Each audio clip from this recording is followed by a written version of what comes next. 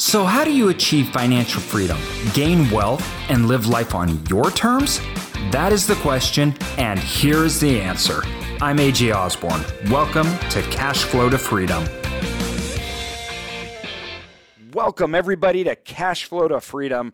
I'm so excited today because we get to interview Trevor. This is going to be a great podcast for any of you guys looking to get started, looking to find your way, and just to get out there and hustle and drum up some work. So with that said, I don't want to go into it. I want you guys to hear what Trevor's got to say. We're going to go straight into it. And with that, Trevor, welcome. Thank you, AJ. I'm excited to be on your show today. I'm excited to have you, man. So where are you at right now? So I am in a little bit south of Albany, New York. I'm usually in right near Foxborough, Mass, where the Patriots play. So our apartment complex, with everything going on, our apartment complex, a few of the people got COVID-19. So me and my girlfriend decided to hightail it out of there, and we're staying with their parents pretty much since, going on 2 months now. The weeks start to blend in. Yeah, it's interesting because you were in New York, got hit hard. Yeah. I mean, New York got hit really hard. Yeah, luckily we're about, I would say, 2.5 hours north of the city. So right now it's like a nice rural area. She has a big yard, pool, all that sort of stuff. So at least we were able to get outside, a little bit instead of just being cooped up in an apartment all day. Yeah, no kidding. That helps out a lot. Exactly. So this is going to be a different podcast for here. Me and you met, how long ago was it? I want to say it's probably about a year ago now. Yeah, it probably has been about that. Yeah. So to give people a little background, Trevor's in the podcasting world.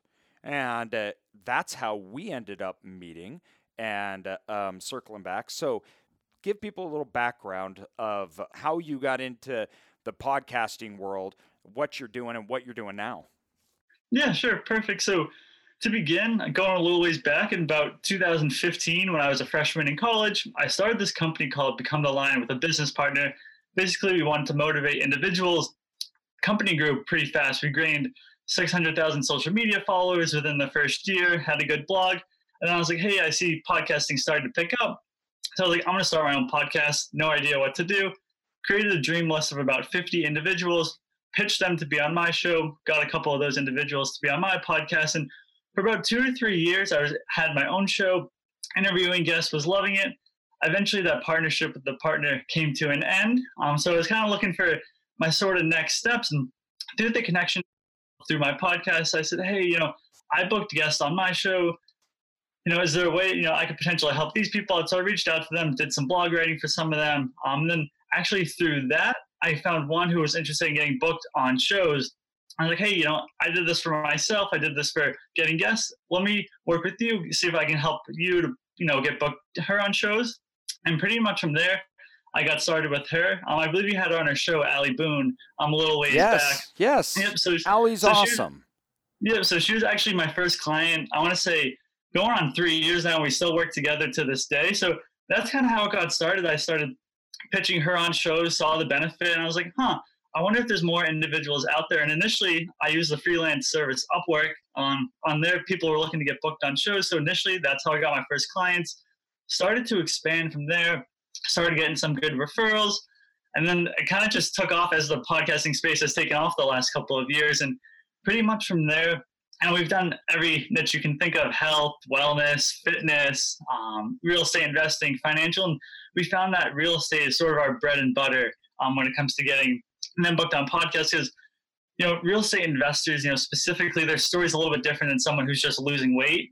Yeah, I couldn't agree more. There's something about the life cycle that an investor goes through in real estate that is just so intriguing in comparison to others, because it's so dynamic and there's so many ways you can go about it, and everybody's journey is different. So it's a really good niche if you're looking to that, because people, it could be very long form content, and there's so much you can get out of it as a listener because you're hearing things that aren't, I guess, necessarily maybe readily available or you may not Mm. know. And you can apply all sorts of different circumstances to yours.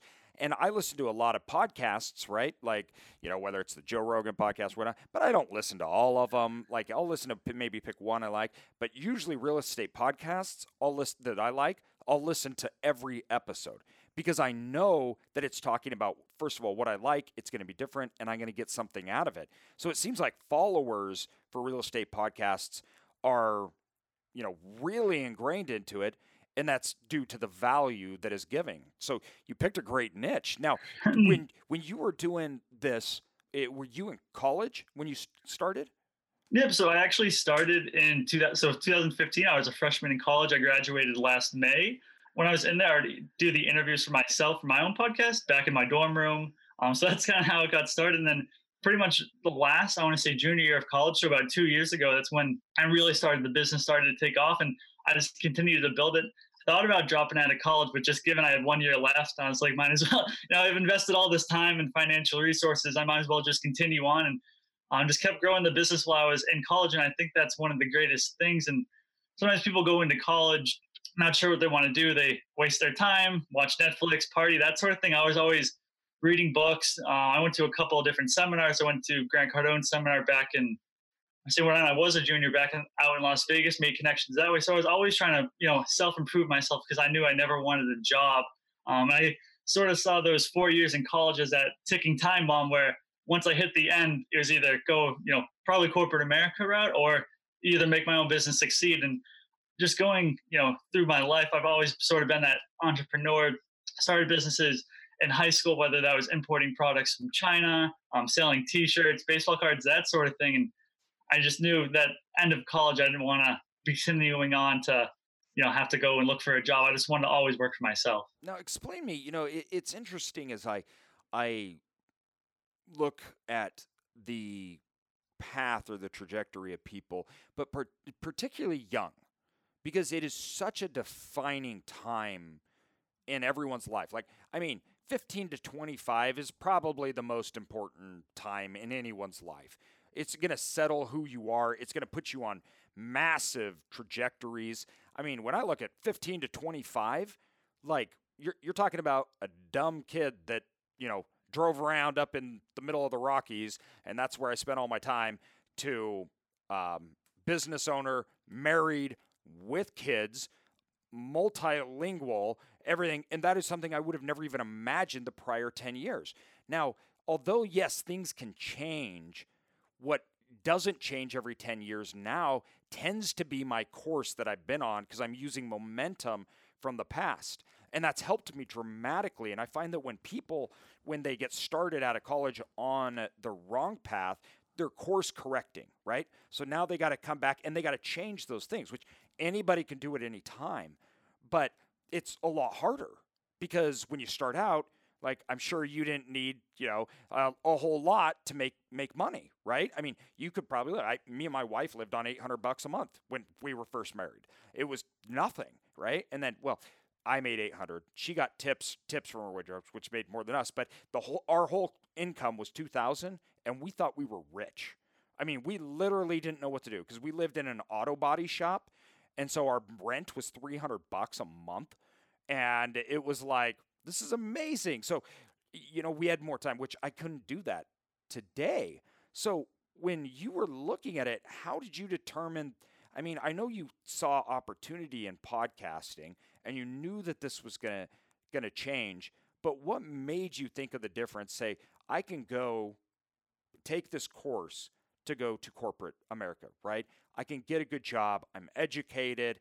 And two, in lots of instances, for most entrepreneurs, I know it was for me, I could have gotten a job and paid me way more than $800, but I was a sales guy. And so I worked all the time and never got paid, right? But I was doing that for the future. How did you make the decision, instead of taking a good job with maybe benefits, no, I'm going to try to grow this? Were you nervous about that ever, or was that?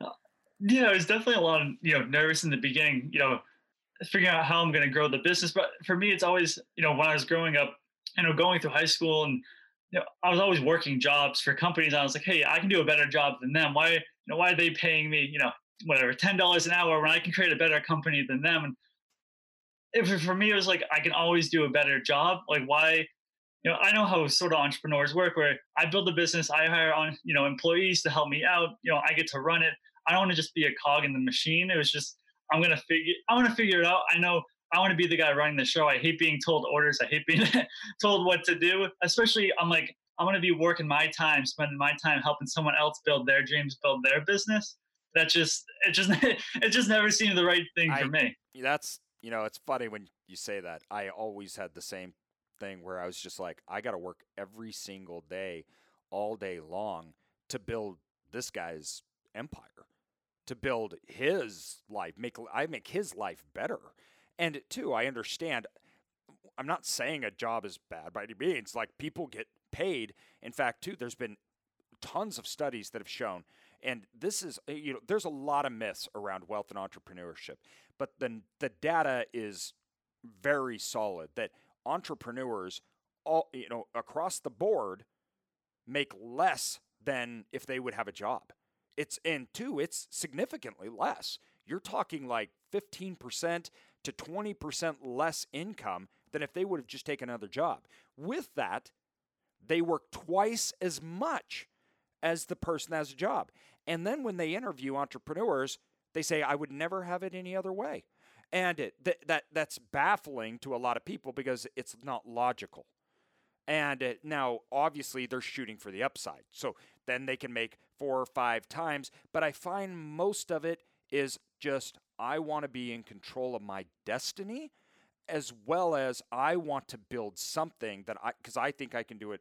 Like you were saying, like I think I have the ability to make it right. So I want to build something my way and give to others, right? Like it's just, that is such an interesting persona of entrepreneurs. And I totally understand what you mean when you were like, I can't bring myself to do it. You know what I mean? And so I gotta ask now, your girlfriend, was she okay with this kind of lifestyle? Because sometimes they're not. Sometimes it's like you're giving up, what we could be doing, or you got to work weekends, nights. You're right. You're on a date, and you're like, hey, I got to take this call. Like that's a life that my wife just understands, right? Like when is she coming home? Like she owns a school, right? She's doing her thing, and she learned very early on that she married a guy that's going to work all the time, right? Because he loves what he does, which she loves. But some people, they're not okay with that. She's definitely been accommodating. I mean, there's been times where, it's time to go out to dinner and I have to take a client call, or, there's been times where we'll be in bed and she'll be asleep next to me and I'm on my laptop answering emails or getting work done for the next day. I think it's a good ebb and flow where she understands what I'm trying to achieve. And I would never, she's an accountant, so I would never want to make her, she definitely she has that mindset. She wants to work for someone else. She has no, sort of interest in opening up her own company. But that's something that she wants to choose, and that's something that she's happy with. So I think finding that balance of telling her, I can't every night, I'm not really watching TV. I'm always working on my business and getting up in the morning, working on my business. And I think she just understands, there's certain times and places where during the week, if there's a big request from her, it may not be the best time. Whereas, maybe putting it to the weekend is usually better. And I think she's just adapted, and she sees how much joy and passion my business brings. And I don't even want to call it work because I enjoy doing it every day. There's no, I'd rather work 12 hours a day, working for myself, working from the time I wake up to the time I go to bed, because it never really feels like work. There's nothing really strenuous about it. It's just, I know that what I do today is going to, plant the seed for what I'm going to be able to accomplish tomorrow. So I think she's able to understand that. And she always, is motivating me. And that's what the one thing is, I'm glad is I used to have friends that used to bring me down when I used to go out and try to better myself. No longer my friends.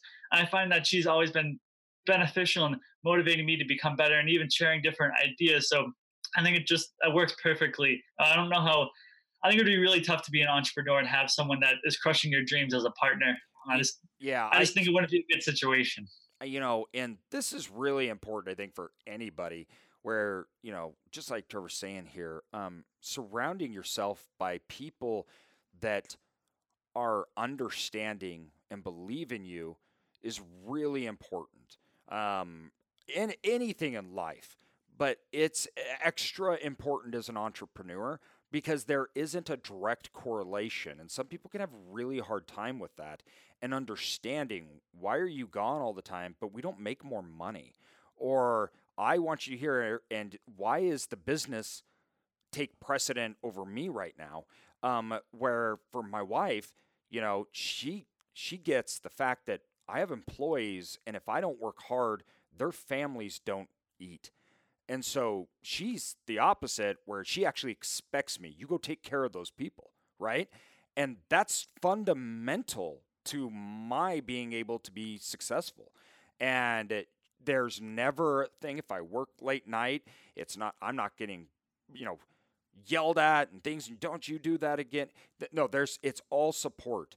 And the vice versa, I do for her. And I love that I think I love most about what you said is that your girlfriend, and into this could be anything. We're talking anybody, right? We're talking family, best friends, anybody else like that. But your girlfriend is not an entrepreneur, but she understands you, and that's okay. And I love that, because she's totally fine having a job, doing her thing. She's an accountant, but she still is understanding and accepting of the life that you want to live. And that's really important. I can't tell you, just like you said, how many bad friends people have, and they may be putting them down or saying, what are you doing? You're dumb. Or they don't even have to be bashing on you, just as much as they don't support you. They don't want to help you, or you are the medium of those all around you. You just are. And so if you want to better yourself, and there's people that don't want to better themselves in that way, that becomes very difficult. It just does. I know, and I've had, going on like friends, I think that's a big influence on your life. And the biggest factor for me is when I went to college, I went to a college about an hour and a half away from my hometown. And that was really that first time where I got around out of that same mindset all my friends had been in. And I really realized it when I came back, honestly, on winter break. And that was about the time I was starting a couple different businesses. And I was actually going for my real estate license as well. And they're like, oh, why are you starting your businesses? Why are you going for your real estate license? That's stupid, that sort of thing. And it's just amazing to me how, I don't want to say small minded, but how sometimes people just want to tear down your dreams, and you start to realize they're not really your friends. And it's tough enough building a business. You have, things going wrong every single day that you got to put out these fires. The last thing you need is someone, a friend or a so-called friend, pulling you down when it's already hard enough. It's interesting to me, because when you look back in my 20s, my 20s, as I look back, were not normal 20s, right? I was married, I worked 2 jobs, and I was getting my MBA. So I didn't hang out with people. Me and my wife literally had no friends, because we didn't have time. It's not that we didn't like people, not that we didn't. And my friends, these are my best friends from early. They were all weekend. They were going on trips. They were doing all this stuff, right? And I was just head down, and we had our plan, and me and my wife were supportive of each other. And then I surrounded myself with people that supported our dreams, things like that. But I was okay with it. That didn't bother me, because I knew what I wanted. But then it was interesting, because then got into our 30s, and all of a sudden all those people started coming back saying, hey, could we go out to lunch? I'd like to know how you got to where you are. And I'd like to know, how can I follow in those footsteps and everything like that. And I go, and it's just interesting to me, because I'm like, it's really not that complicated. It's really not. Like I figured out my passions, what I wanted to go in, and I wanted to be financially free, investing. I was in sales so I could earn my own money. I wanted to start businesses, and I just put my head down and worked, right? And, I had somebody, I'm like, this is what you do. And they go, listen, we're really not willing to give up our social life, right? We go out not just on the weekends, the weekdays. We have our big family, as they called it. They're friends that were family. And so they weren't willing to go hang out at the bar 3 nights a week. They're like, we're not giving that stuff up. I'm like, okay, then you've made your decision, right? So why are you asking me? I don't understand here. Like, that's fine. That's totally okay. But the idea that I want to have control over my life, like Trevor does, that he said, understood, and this is important too, Trevor, that I love about your story that you just said, you knew what you wanted. So that introspection you had that said, I wanted to be in control, I want to do it. And then you just put your head down and went for it. That's really important. But after the fact, not complaining oh, I want what other people have, but I don't want to give up my social life, right? That doesn't work. Mhm. Yeah, no, exactly. I mean, no, obviously, I want to be like Bill Gates and have as much net worth as him, but obviously, he's making different sacrifices, and it's the same sort of thing. If, I'm sure there's, millions of people that are happy living an average lifestyle, living, having a job, making a good income, having a family, living and watching a TV show at night, living for the weekends, and that's an enjoyable lifestyle. But I just realized that's not for me. I'm not the type of person that can just sit there and just feel like my life is passing me by. And I know that some people, they don't want to be working all the time. So I think it's just the different It personalities and different is. people. And then Totally. yeah. And to identify, well, that's to why identifying those personalities is really important because if you're trying to, I say this all the time, all the time. Wealth is a team sport, and you need to surround yourself by mentors. You need to surround yourself by, and I'm talking people online and different things like that that you can look up to, follow their footsteps, because entrepreneurship can be a lonely game. It can. And a lot of people may not understand what you're doing or why you're doing it, and why you're never around, why when everybody's talking about their favorite TV shows, you don't have any because you don't watch TV, right? Because you have too much work to do. So entrepreneurship can be a lonely game. So it's important for everybody, if that's the path you're running, if you're saying this Trevor dude's awesome, he's in this great thing, he knows what he wants. If you're wanting to follow Trevor's footsteps, follow, don't yeah, you don't need to go into podcasting, but follow the understanding what you want, then doing what you need to do, find people that are in your path like Trevor, things like that, reach out to those people, connect, because those relationships for me supported and sustained me when life was really hard. And entrepreneurship will be, because that's the nature of the beast. You are ensuring that your employees have that comfort of going home. But that means when things get hard and tough, you take the brunt of it. And you need to have a good support system to get through that and to survive. Yeah, I think like some of the hardest things, as entrepreneurs is, understanding that like my employees, like I provide for them and they bring that back to their family. I couldn't imagine having to fire anyone or even lay off anyone, for that matter. And it's like, that's really, I couldn't imagine having to go through that. And it's like, that's always in the back of my mind is like, if things go south, if for whatever reason, people just tomorrow stop listening to podcasts, I wouldn't have a business. And I think it's something that people have to keep in mind when they're going out there and building the business, that you do have these people relying on you. It's not just yourself. And I think it's always keeping that in the back of my mind is always that sort of that motivator to always make sure, I'm pushing forward, that there are people relying on me and I can't fail them. I would never want to let them down and have to tell them, I'm sorry, I can't allow you to provide for your family anymore. You're going to have to go out there and find another job. No, exactly. And that is a weight that, the studies, I'm obviously extremely interested in entrepreneurship. And in my early 20s, I really was diving deep. And entrepreneurs have the highest amongst any working thing of cases of depression, of alcoholism, of things like that, drug overuse lots of times, because they get really lonely and because they're taking the brunt of this massive weight of knowing my company may not make it and I got to show up tomorrow to my employees, smile, tell everybody how we're going to do this and we're going to be awesome. Then all the employees leave and they're sitting at their desk and they pull out a bottle of whiskey because they're, so, just overcome.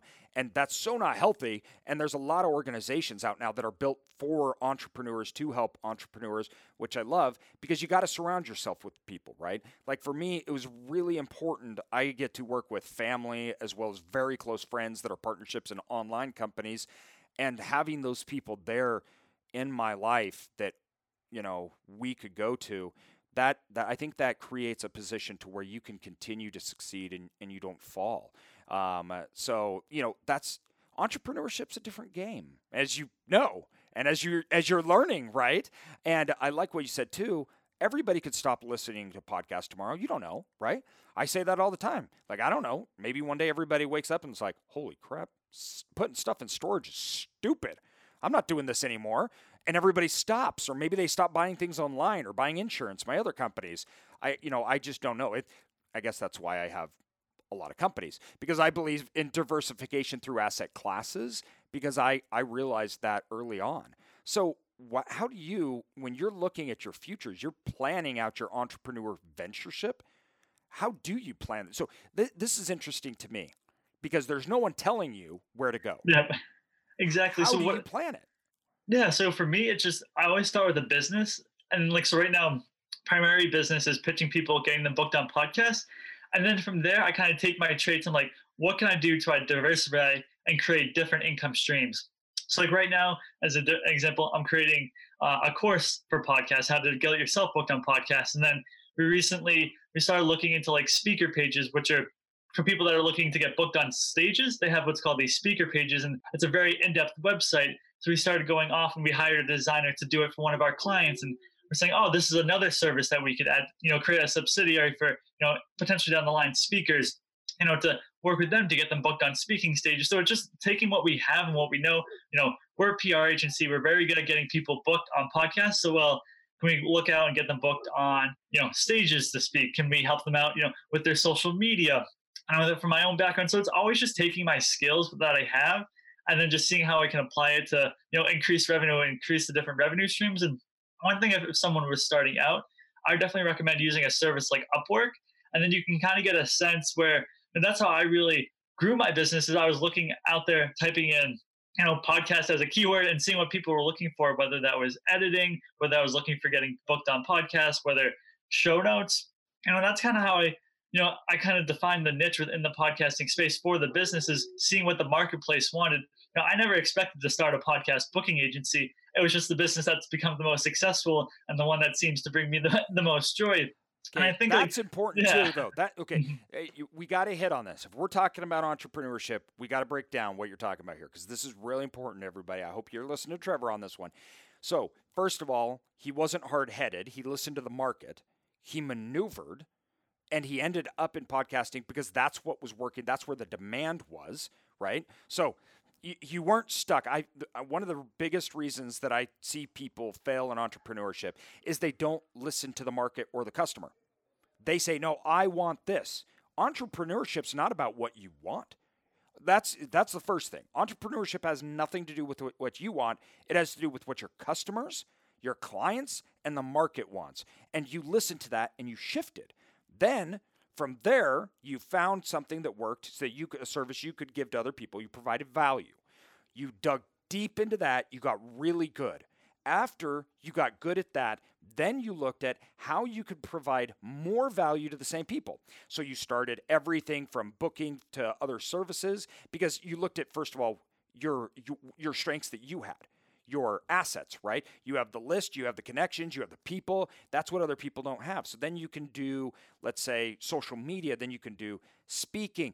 So now we're moving into stage 2 of Trevor's, entrepreneur venture, where he's now branching out, diversifying revenue streams, growing the company. But I think it's important to look how organically you're doing it. Like, it's natural. You're doing what the market needs and wants. This is really important. People fail at this all the time. They go, oh, but I don't like that. And it's like, okay, but who cares? If that's what your tenant or your customer wants, right? Then now, and I'm not saying obviously that for everything, but I'm saying analyzing where the value you can provide and the opportunity is. And that's classic entrepreneurship.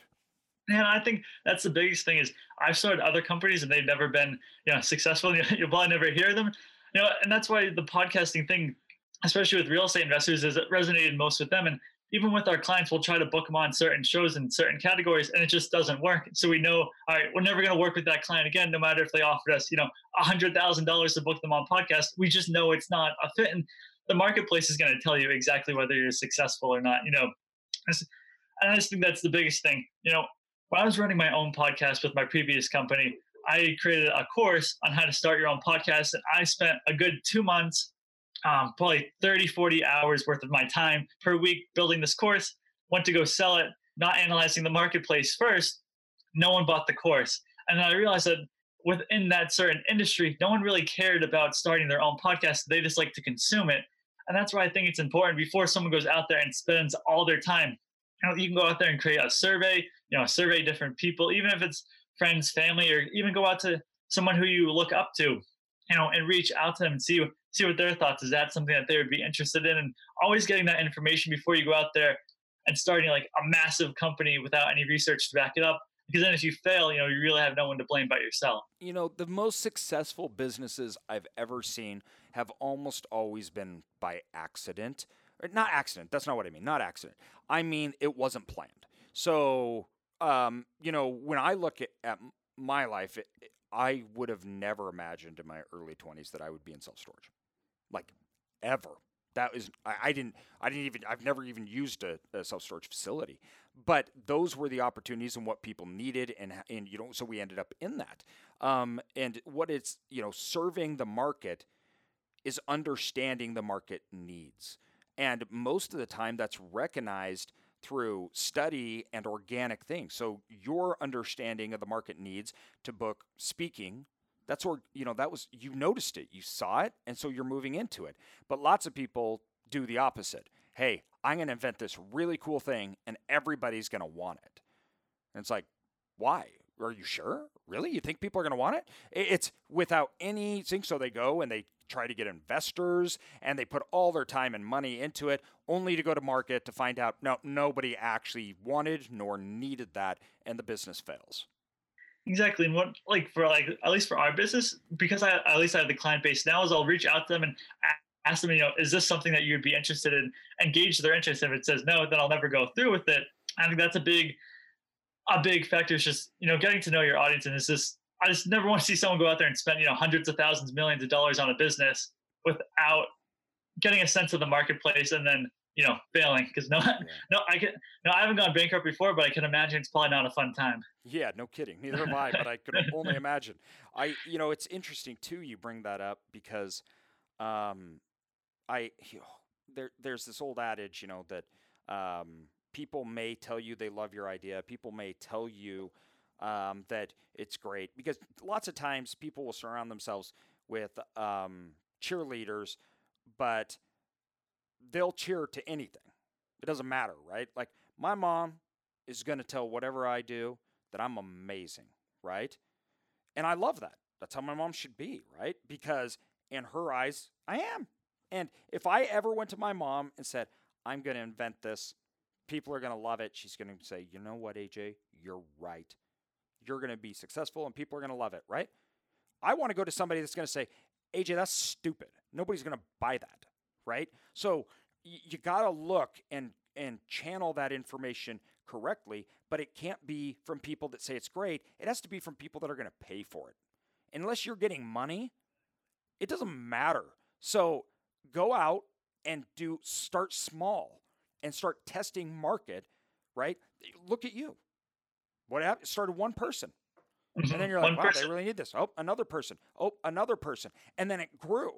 And so you've proved that demand, that market demand, and you didn't do it in a way that over leveraged yourself or extended yourself, because that then kills businesses. So you had the ability to pivot. And I talk about this a lot, that when people would, when we looked at our online companies or different ventures, I don't give millions of dollars. We don't start it out that way. It's bootstrapping. I don't care that I have the money. It's bootstrapping. The reason being is that proves to me whether the business model will be successful or not. Then if the business model is successful and proved it will, we'll keep backing it, right? And we'll keep growing it. But most people fail when they get lots of money and then they build it all out, and only to find out that they can't scale, there's no market. Because if you have lots of money, you can grow at a product or a unit loss. This is really important for people to understand. You can grow and be trading dollars for $1 for 90 cents, but because you're growing, you're assuming there's market demand. But then all of a sudden, once you need to fix the business model and you don't have the startup cash and you need to be getting $1.20, there's no buyers. All of a sudden, the business model fails. And you're like, I don't understand. There was so much demand. It was artificial, backed by your money, that you could overmarket and get to a huge base that isn't sustainable, right? And so if you bootstrap it, you see if it's sustainable and can grow organically. If it doesn't have wind in the sails, I don't want to touch it, right? Because I know no matter what, I am not smart enough to make things happen. Like it just has to be there. Like I need a business that will be successful, whether an idiot's running it, because there's just so much demand. And so I love your organic take. That's why I like side hustles, just like you did, right? Most of my businesses, self-storage, we own 100 million. We own over 100 million in self-storage. That was a side hustle for 4 years. Why I worked a way more than full-time job. But it was an organic growth, right? I think that's probably the best information you could give to an entrepreneur. That was awesome. Yeah, exactly. And that's how we started our business. Started with the one, like I mentioned, started with Allie, and then got a couple more clients. Then we raised the prices, got a couple more clients, raised the prices again, and then I think that we didn't start off charging a premium price. We sort of got in at a lower price, see what the marketplace would pay, and then continue to go up from there. For new clients, charge them a little bit more. For new clients, charge them a little bit more. And that way we kind of gradually increase, see what the marketplace would pay, see what people complained about, see what they didn't complain about. I think that's beneficial. And especially if someone's starting, like, let's say a service-based business and they have one price, that's not going to be your set price forever. And I always recommend, starting off a little bit lower and then just working your way up from there. Once you get a few clients under your belt, because having that lower price point will allow you to get some clients, and then kind of just go up from there, increase the price point from there, and so on. I think that's very beneficial. You're singing my song. I own a service-based business. Same thing. We have to provide services to others. And when I started my business, I came from running the branch in our state of the second largest brokerage firm in the nation, based out of Chicago. I ran all the operations stuff. Well, when I started my brokerage firm, I wasn't starting it. I was not the second biggest or anything like that. I had to do things that others wouldn't. I had to compete on price point. But as our value grew, as our expertise, our products, our services grew, as I had more client base, I started upping prices. We started doing different. That comes back, once again, back down to the organic nature of growing a business. Lots of people don't want to start out that way, though. And you got to kind of eat the dirt to be successful. Exactly. And just thinking like back when I started, all my businesses that I've started, I've bootstrapped myself. And what you're going to start today is going to be entirely different business, what it's going to look like, 3, 4, 5 years down the road. I think the biggest thing, people have a hurdle of just getting started. My first business, or I don't even want to call it a business, I bought phone cases on Alibaba, about like 50 phone cases, $80, sold the phone cases to my students in high school.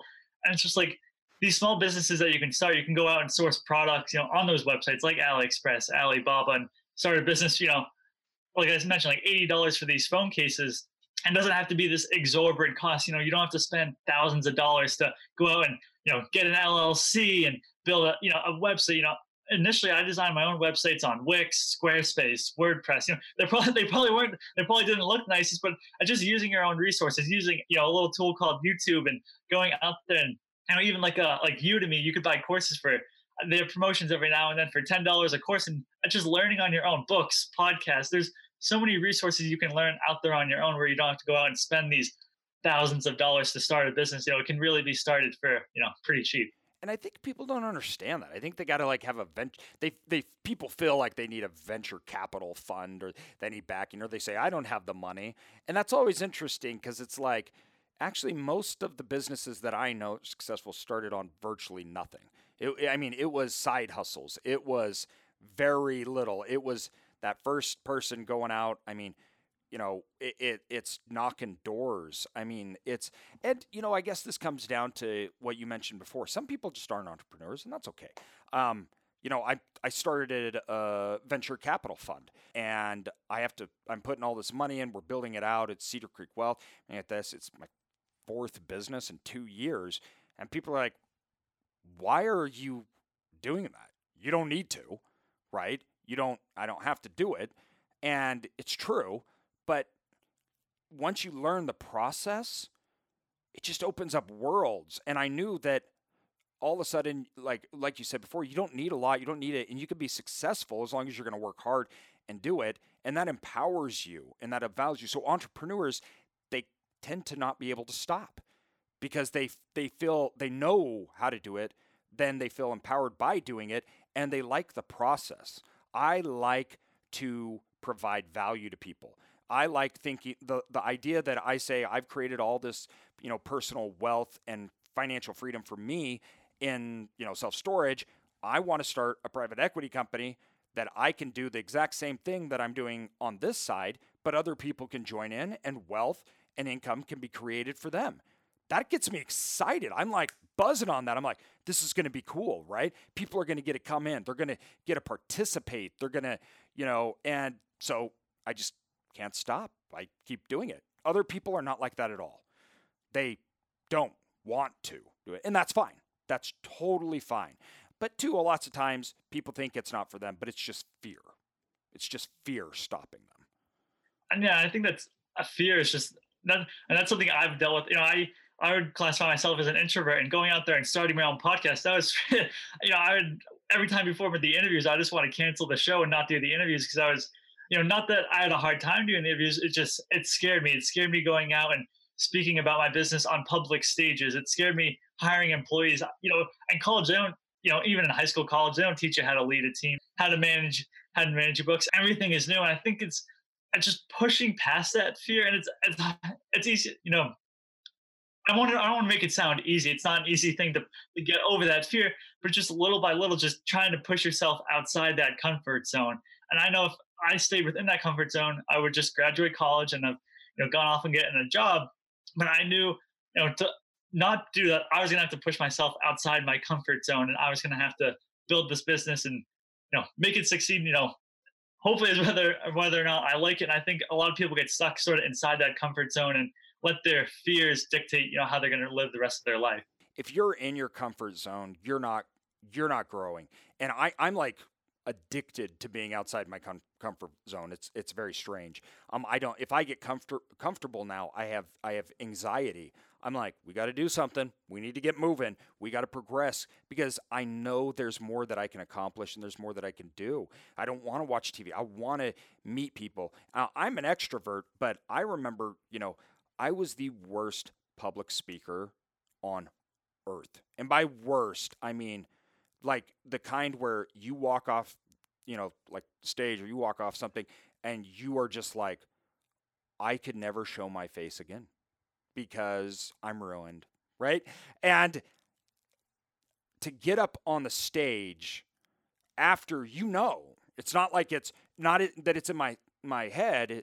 Oh no, I sucked. Every person that listened to me was like, what? This guy needs to get off the stage. What is he babbling about? He's a moron, right? Like that was legitimate. It was. I actually blew it. Sucked. I looked like a moron. The next time getting up, that's hard. That's hard because listen, I'm not good at this, right? But we're not innately good at anything. And so when you put yourself out on the comfort zone, you all of a sudden you get good or you find out I can be good at these things, but I got to work at it, right? We're never born natural at anything. So lots of times the comfort zone and fear doesn't allow us to explore our own possibilities and reach our own potential.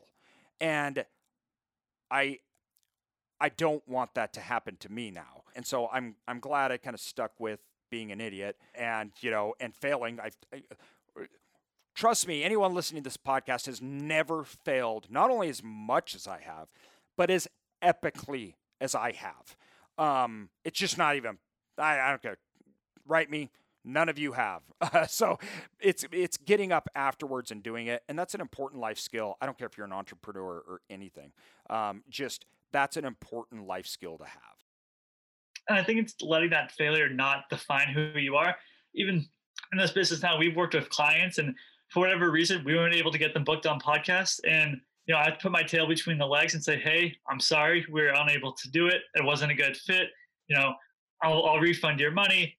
I'm very sorry. And it's like, that's a very uncomfortable situation. I took this client on. They had expectations of me. I thought I was gonna do a great job for them. Now they're ticked or whatever. Yeah, now they're gonna. I've had angry clients in the past. Say some not so nice words and emails, and it's just understanding that fine line where no matter what you do, you're gonna make people unhappy. Oh, absolutely. People are never gonna like you, and it's just you know not letting them define it. Because that used to be a big thing for me. When people used to say negative things about the business, I'd be like, "Oh my god, I'm so sorry. I gotta remedy the situation." Like sometimes no matter what I do, I'm not gonna make people happy. This is so important yet hard for people to grasp. Probably 50% of everyone will not like you. That's just how the world works. And you not only need to be okay with that, you need to understand that, because you do not want to waste time trying to make yourself into something that other people that won't like you no matter what is. And this is tough. Like, I feel that one of my greatest benefits ever was that I started in sales. I only got paid by what I sold, right? And I had to go look like an idiot. And two, I got fired all the time. Like, people don't want to get fired. Go do B2B business. Not only did I get fired, but I got fired because people literally were like, I don't like you. And I realized early on, 50% of everyone's not going to like me. So I need to tie into the 50% of clients that work good with me, understand my proposition, what I'm doing. And then I just got to ignore the rest. It's okay. I don't need them to like me. I don't want them to like me. It's not that I don't like them, right? But that is a hard reality to grasp. Normally, people are people pleasers, and they reflect what other people think of them. They reflect internally and becomes like a mirror. And then they see that, and it gets them down and sad, and that stops them from progression. I think that's, for me, it's like trying to beat to my own drum, because I know that there's people out there that look at me weird and hate on me for whatever reason, working 12 hours a day to build my business. And it's just not letting them affect you and saying, hey, I had people come to me and say, you're working too hard. Why are you doing this? What are you? And just understanding, being comfortable in your own skin and understanding for yourself that these are your dreams and not necessarily someone else's dreams. And a big influence can be even your parents. My parents are hardworking people, but even sometimes they would say, you're working too hard. You got to enjoy your life a little bit. But I knew internally that I'm building this business and that I'm going to be able to enjoy my life, I would say 5-10 years down the road because of the work I put in for the previous 5 to 10 years. Yeah, that is probably, we're talking about keys to entrepreneurship, and you're just hitting them all perfect. Next one that you just hit on, I just got to talk about these because they're so important. This is a wonderful podcast, Trevor, you're on entrepreneurship. Great, because entrepreneurs work twice as hard today to get 10 times as much tomorrow, but not have any guarantee of ever getting anything. And unless you can think long term, and when I say long term, I mean understanding, like, not 5 years. I know people that have been working for decades and are barely making it. You need to be okay with that, and you need to be okay understanding I'm investing in myself. I'm investing in those around me. I'm trying to help. I'm trying to serve, but it's not going to pay off today. That's why salaries are so important, because as a business owner, I can say I can pay you today for more than you're actually worth. For more than you're worth. So employees usually get paid more than the value that they bring. Well, in contrast, entrepreneurs do not get paid more than the value they bring. They don't. And so they're paid at a massive discount. Now, if they can understand how to build that value out and then scale that value, then they have a system that leverages their income and they can get 10 times it, right? But they have to go through getting paid less. They have to go through building it out, which takes so much time and energy. So you got to be patient and say, I don't need to receive that paycheck. I don't need to get paid right now. I don't need a reward for my work. And later on, if it happens, it's okay. If not, I learned and I'm better from it. And I think a good example of that is the previous company I ran. I worked pretty much 2.5 years, day and night on that company. And the reason I kind of stopped and went off on a different path from with my partners, we never made any money. That was going to college and I was still putting in 30, 40 hours a week. Go to bed at 8 o'clock, wake up at 4 a.m., put in work before my classes, during the middle of the day, at later on in the day. And those 2.5 years of my life I spent, I never made any money from this company. But the skills that I learned from that one company has what allowed me to be successful in the company I am today. And someone starting off in entrepreneurship, you're not going to build a majorly successful business, in a week, in a month. It really took me 5 solid years of working, of having a mentorship, reading books, podcasts, surrounding myself with the right people, understanding, finally what my place is in the marketplace. It wasn't an overnight success. It took a lot of small steps to get to that one big step to where I am. That's really good. I want to hit on two things before we end here. I don't want to take all your time. But first thing is that all those little things that you're talking about, you can't bypass this in entrepreneurship. You don't get to go straight to the success. That doesn't work. All the little failures and success that I had, driving and knocking doors and calling businesses, all the success that I had failing at speaking, looking like a moron, all of those things eventually shaped how we execute today. Without them, I can't execute today like we are. It's part of the package. It's part of the deal. You got to embrace it. And you got to understand that just like future income, future success is derived by today's wins and failures. It's not only your wins. Your failures create your success because it opens you up to failure and to understanding it. I like to tell, if I had somebody that came in and told me that they had, they wanted to invest my money, things like that, and they're like, I've never failed, I've got everything like that. I'm like, well, I'm not giving you any money then, because that means you don't know how you're gonna fail, right? You don't even understand because you can't see it because you never have. So that just means you're gonna fail with my money because you will fail, right? You're gonna fail at some time. You're blind to the opportunity of failure. You're going to take my money, you're going to fail with my money, and then you're going to learn. I don't want you to fail on my money. Fail with your money or somebody else's money. Then come to me and show me how you failed and how that enlightened you to opportunity and how to protect the downside. Now I'm interested. It's just part of it. Failure is part of entrepreneurship. And I mean, if you're going to a VC, if you're going to get people's money, you better walk them through how you failed and how to protect it, because now that's an asset to you. And people don't view failure as an asset, but it really is. Now, the second point I want to ask you about that you brought up is, when do you know it's time to quit?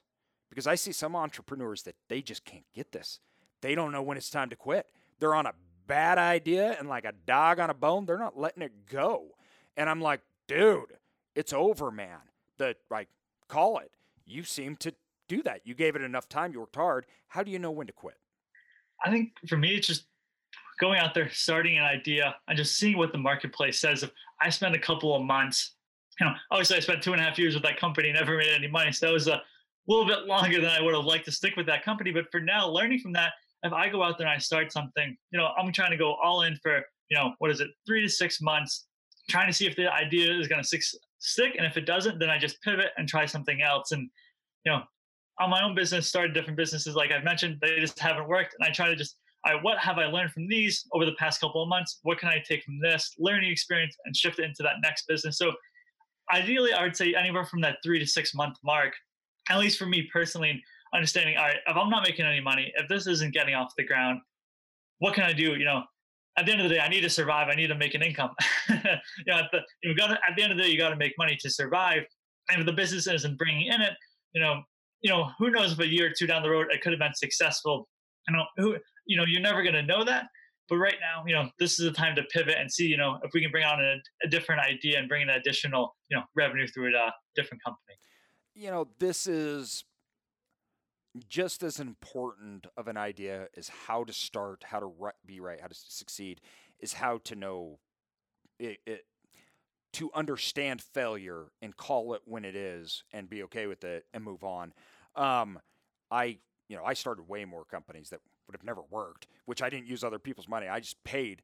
And look, I would have millions if I took all the money from companies that I personally started that I didn't fail.